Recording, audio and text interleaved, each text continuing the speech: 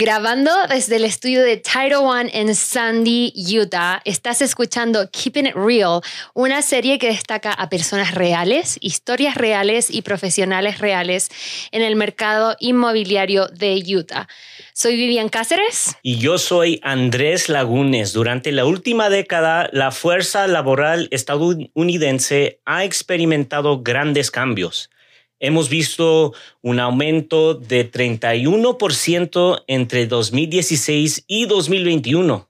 Entonces, lo que hace que la lista de la economía gigante cuente con unos impresionantes 58 millones de trabajadores. Con esta información hay mucho que descifrar, especialmente cuando se considera la compra de una vivienda con ingresos de $10.99. Es aquí donde nuestra experta Carolina Paz de Intercap Lending entra en juego. Con 2 décadas, nada más ni nada menos que con 2 décadas como agente inmobiliaria y otros 5 años perfeccionando su oficio como oficial de préstamos, Carolina aporta una vasta experiencia de primera mano. Y más allá de sus notables logros profesionales, Carolina tiene una historia personal conmovedora, nacida y criada en Chile. Uh-huh. Entonces, presenció el viaje de sus padres en los Estados Unidos, culminando el sueño americano, ser dueños de una casa. Este capítulo personal impulsa su dedicación para apoderar y educar a la comunidad hispana. Carolina, entonces para empezar, ¿nos puedes explicar qué es un ingreso 1099? Claro que sí, Viv. Muchísimas gracias por tenerme en este podcast. Una forma 1099 o ingresos 1099 es todo el ingreso que tú recibes que no está siendo taxado, que no te están haciendo deducciones. Es más fácil explicarlo con ejemplos. Personas que trabajan como contratistas independientes, personas que hacen DoorDash, Amazon Flex, los que manejan, todas estas personas que les dan una forma 1099 a fin de año sin deducciones de impuestos. ¿Y tener un 1099, eso dificulta la compra de una casa? Depende realmente, porque todo va, si tú tienes buena información y estás bien educado en cómo debes declarar esos impuestos a la hora de hacer tus taxes, no debería ser difícil. Lamentándolo mucho, la mayoría de los hispanos que trabajan de esta manera no tienen el conocimiento. Y a la hora de hacer los taxes con su contador o con la persona que le prepara los impuestos, al no comunicar esa información a la persona que les está ayudando, el contador lo que quiere es que pagues lo menos posible en impuestos. Entonces no resulta una buena declaración.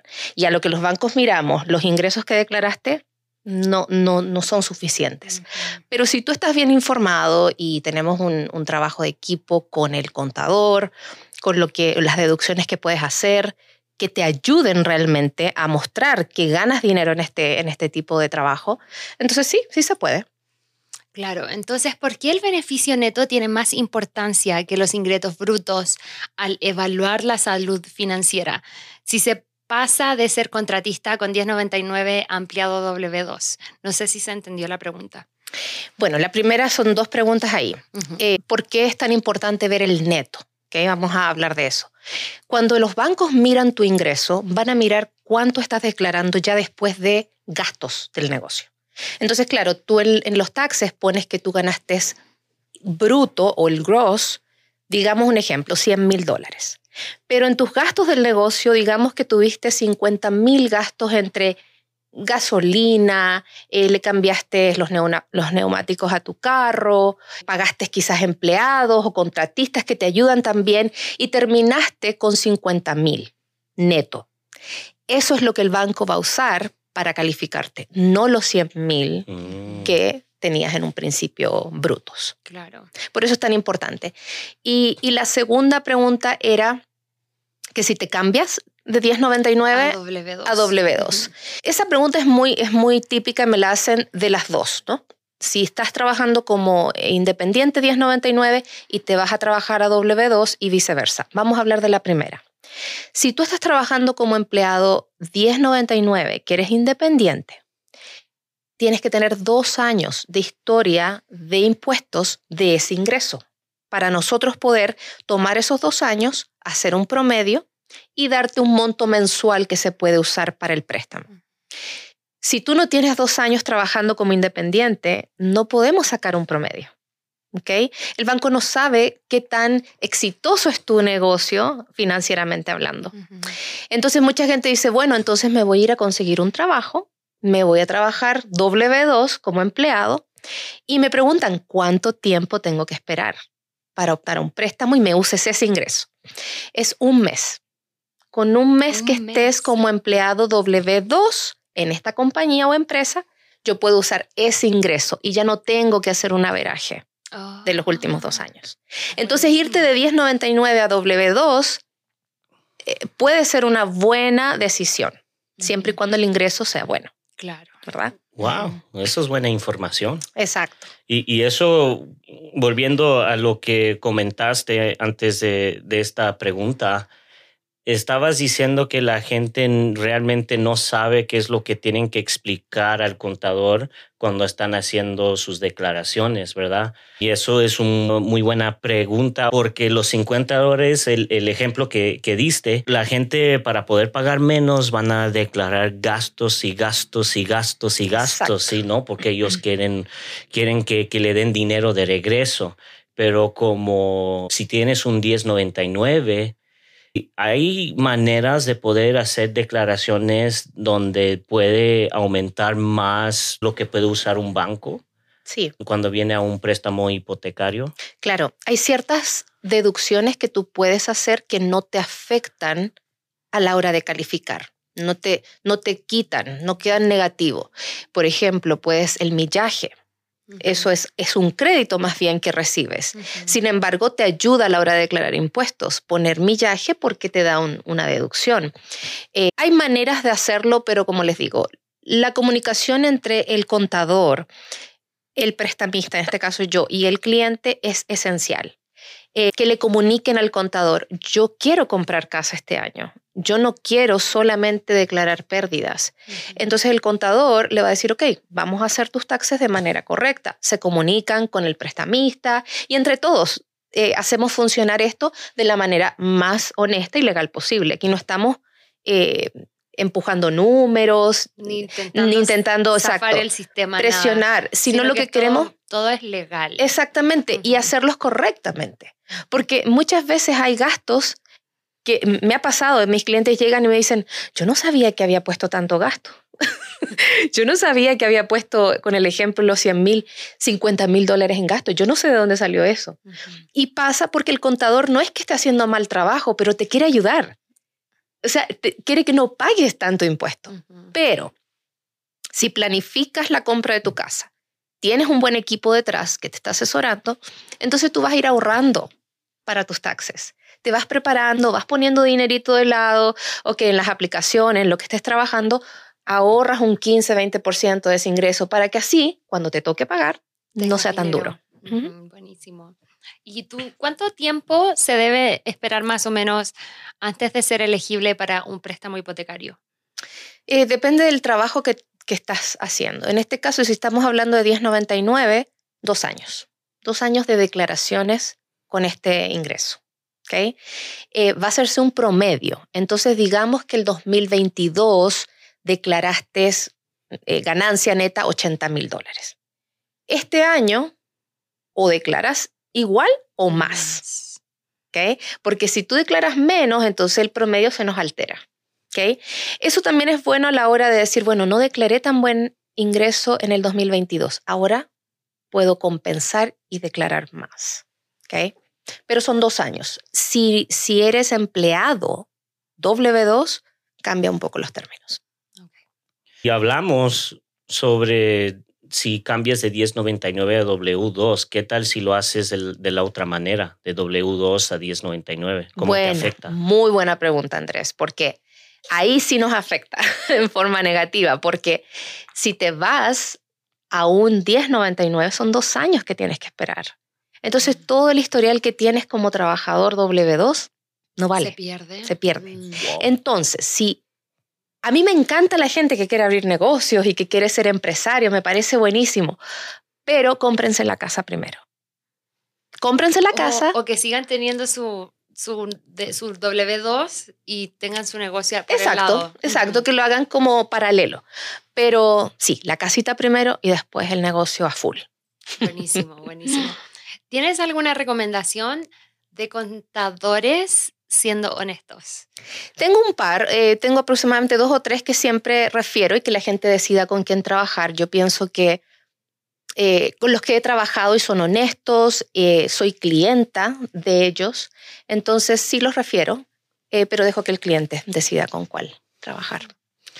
Y nomás para confirmar más sobre el 1099 y la razón en por qué se tiene que esperar 2 años, es más porque quieren ver como una entrada de ingresos así más firme, constante, porque con negocios los ingresos pueden subir, bajar Exacto. Sí, y sí, esas totalmente. cosas. Tú sabes que el 80% de los negocios fracasan los primeros 2 años. Entonces, el banco te está dando una gran cantidad de dinero. O sea, te está prestando muchísimo dinero y ellos quieren saber cómo es tu negocio. ¿Ganas dinero? ¿Es sólido, como dices tú? ¿Tiene una tendencia de ir en subida y no en bajada? Sí, es una manera de ver qué tan bueno es tu negocio. Entonces sí, por eso son los 2 años. Buenísimo. Es súper interesante lo del 1099. ¿Tienes muchos clientes que te preguntan este tipo de cosas? Sí, el mercado en el que trabajo hay más o menos un 80% que tienen una mentalidad de empresario. Sí. Quieren ser trabajadores independientes, no quieren tener un jefe. Y como siempre digo, a mí me encanta esa mentalidad. La encuentro excelente. Uno viene a este país a echarle ganas, pues, a seguir, a encontrar oportunidades. Pero la educación y la asesoría es clave. Que te encuentres con personas profesionales que te van a ayudar a lograr tu objetivo, que es comprar una propiedad. Tengo otra pregunta que justo ahora que estás diciendo eso se me vino a la mente. Si hay alguien que tiene 2 años de 1099 y tiene un W2, ¿se pueden combinar o no? Siempre y cuando tengas 2 años con los dos. Oh, okay. 2 años con W2 y 2 años con 1099. Y es buenísimo porque mucha gente tiene part-times 1099 y tienen su full-time W2. Entonces podemos complementar eso. Sí, 2 años, eso sí. Y igual como el porcentaje de tu deuda, lo que te entra de dinero es igual. Igual, miramos lo mismo, el neto. Buenísimo. Sí. Hablemos de un poquito de Intercap Lending, porque yo sé que has estado allá mucho tiempo.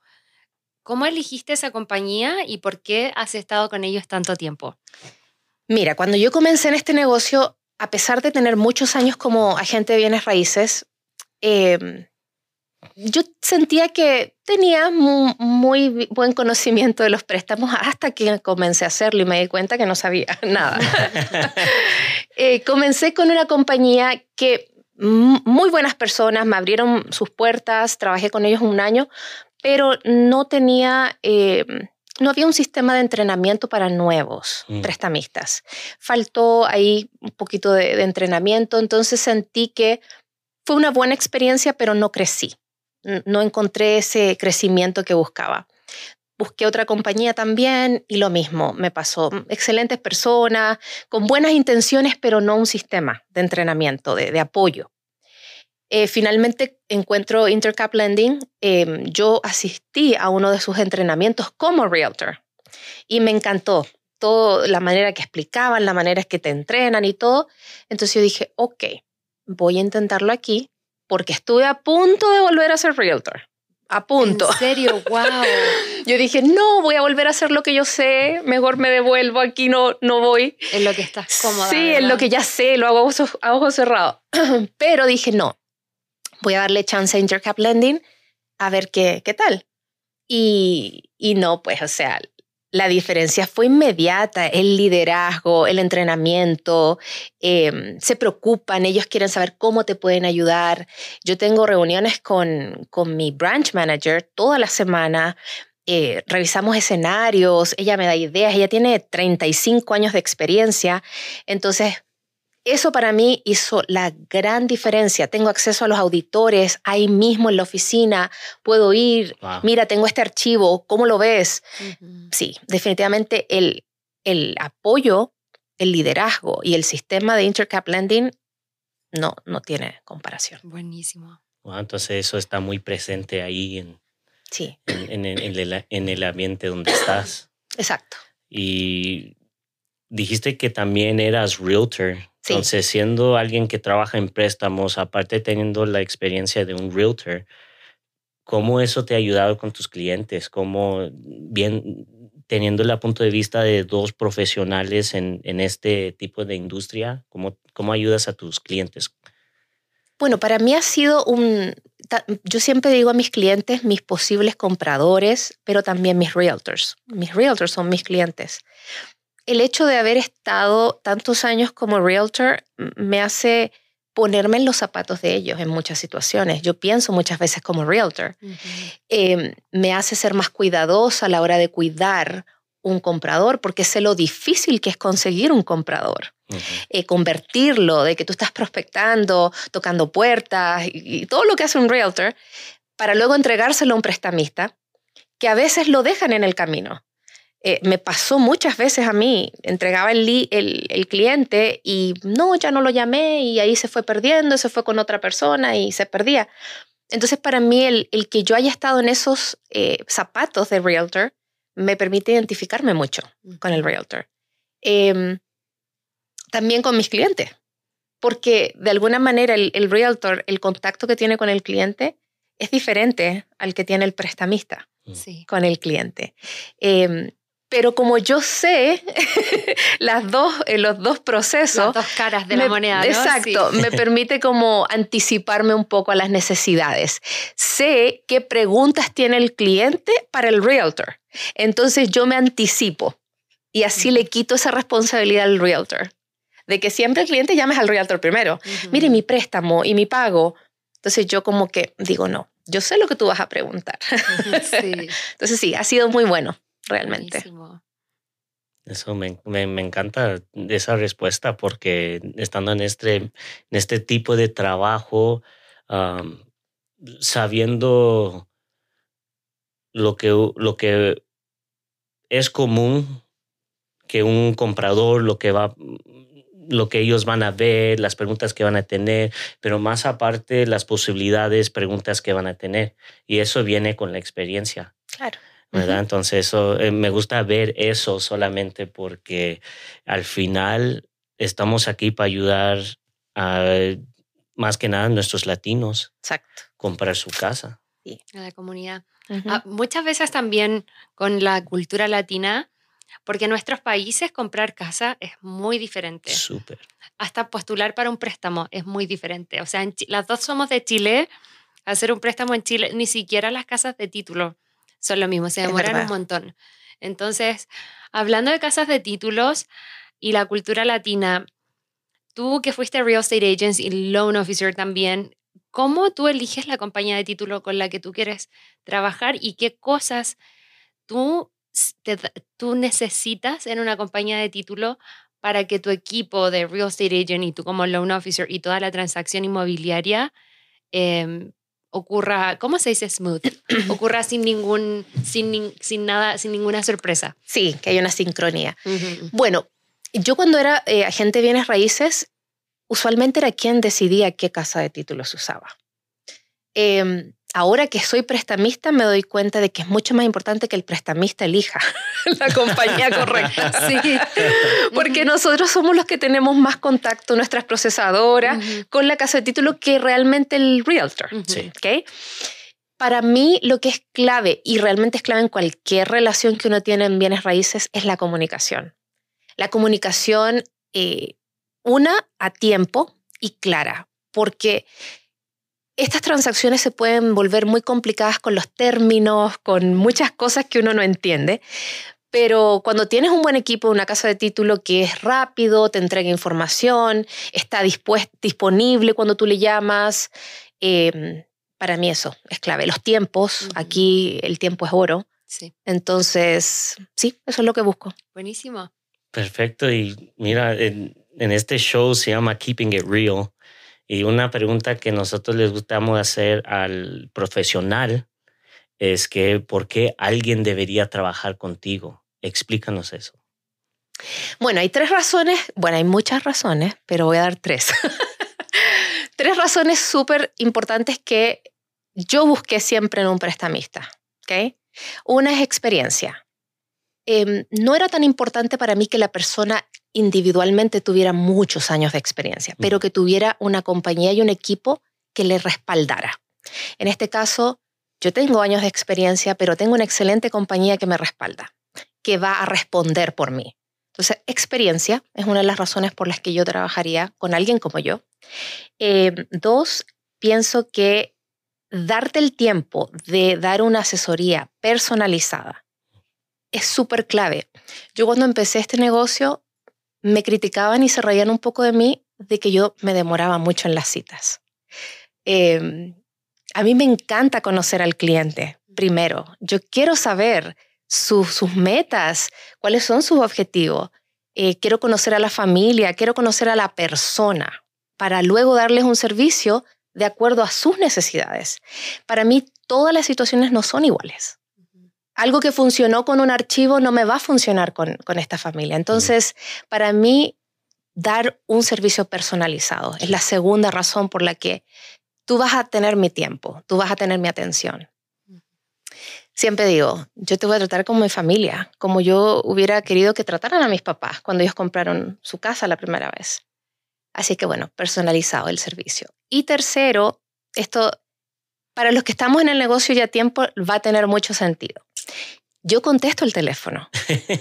¿Okay? Me encanta. Eso.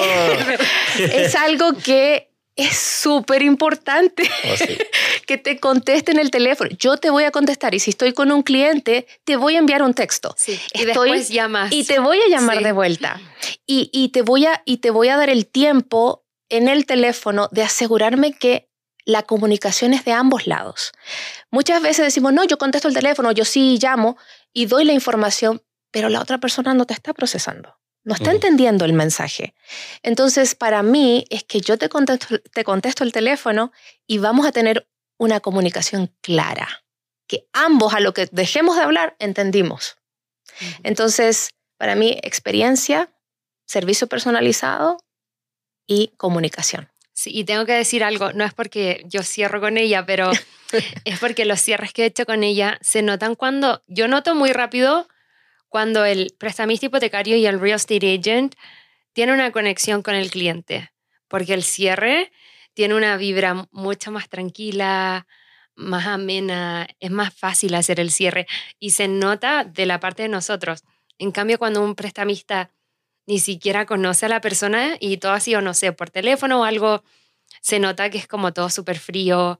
Y bueno, tú también vienes a los cierres, que eso también lo hace súper. Sí, me encanta venir a los cierres. Pienso que es una manera de darle importancia a ese momento tan especial para la familia. Sobre todo los latinos, que traen toda la familia al cierre. Es un gran momento. La tía, la abuela, el perro, todo el mundo. Claro, sí. Sí. Wow, no, eso me gusta porque, pues, por lo que dijiste es de que antes te hacían burla, ¿no? Sí. De que te tomabas mucho tiempo con tus clientes y, pues, ponte a pensar, te quieres tomar un poquito más de tiempo y establecer un servicio con mucho mejor calidad, establecer una relación mucho más profunda con tus clientes de que, ¿sabes qué? Yo lo veo como números y lo más rápido es... Exacto.